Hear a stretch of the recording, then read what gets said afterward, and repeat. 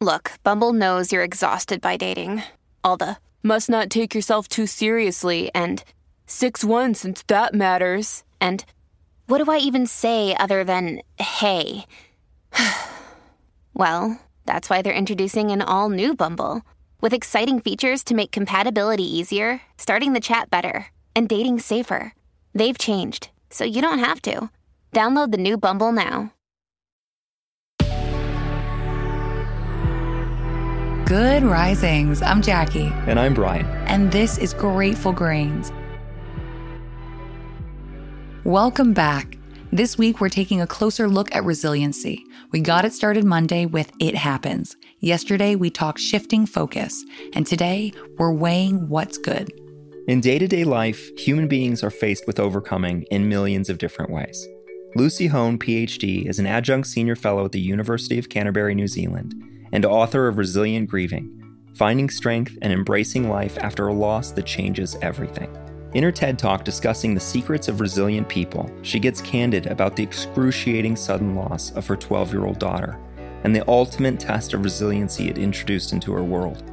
In Monday's conversation, we shared the first of Hone's 3 traits of resilience, which is coming to terms with the fact that bad things happen. Instead of why me, it's why not me. Yesterday, we explored the second of Hone's 3 traits of resiliency, choosing carefully where we direct our attention. Hone proposes the final of the 3 traits of resilient people. She proposes that resilient people ask themselves, is what I'm doing helping or harming me?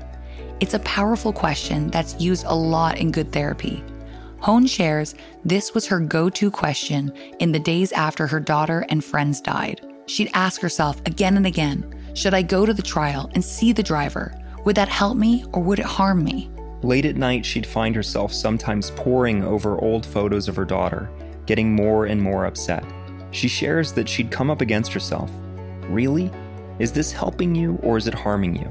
Put away the photos, go to bed for the night, and be kind to yourself. This question can be applied to so many different contexts in life. Is the way we're thinking and acting helping us or harming us? Hone goes on to propose that this kind of thinking works well beyond loss.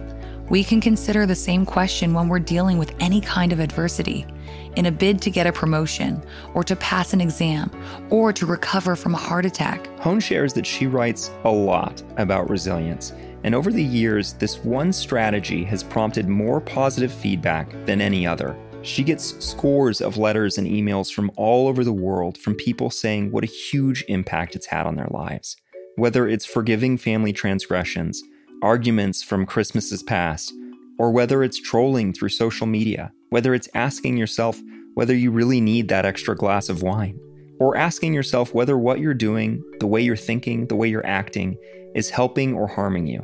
It puts you back in the driver's seat. It gives you some control over your decision-making. Hone notes that resilience isn't some fixed trait. It's not elusive, that some people have and some people don't. It actually requires very ordinary processes, just the willingness, she says. I think we all have moments in life where our life path splits and the journey we thought we were going down veers off to some terrible direction that we never anticipated, and we certainly didn't want. It happened to me, she reminds. It was awful beyond imagining. If you ever find yourself in a situation where you think there is no way I'm coming back from this, I urge you to lean into these strategies and think again. Hone finishes her exploration of resiliency on a personal note, explaining that exercising these 3 traits of resilience throughout the course of her grief was at times difficult. She says, I won't pretend that thinking this way is easy, and it doesn't remove all the pain. But if I've learned anything over the last 5 years, it's that thinking this way really does help. More than anything, it's shown her that it's possible to live and grieve at the same time. And for that, she says she'll always be grateful.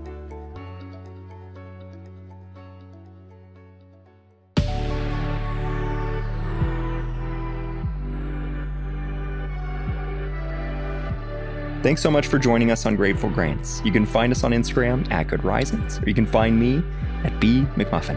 And you can find me at JacquelineMWood_1. We'll be back again tomorrow for day 4 of our week on becoming resilient. Until then, remember, a better tomorrow starts with today.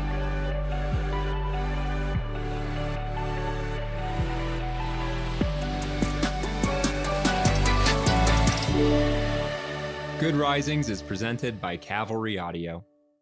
Say goodbye to your credit card rewards. Greedy corporate mega stores, led by Walmart and Target, are pushing for a law in Congress to take away your hard-earned cash back and travel points to line their pockets. The Durbin-Marshall credit card bill would enact harmful credit card routing mandates that would end credit card rewards as we know it. If you love your credit card rewards, tell your lawmakers, hands off my rewards. Tell them to oppose the Durbin-Marshall credit card bill.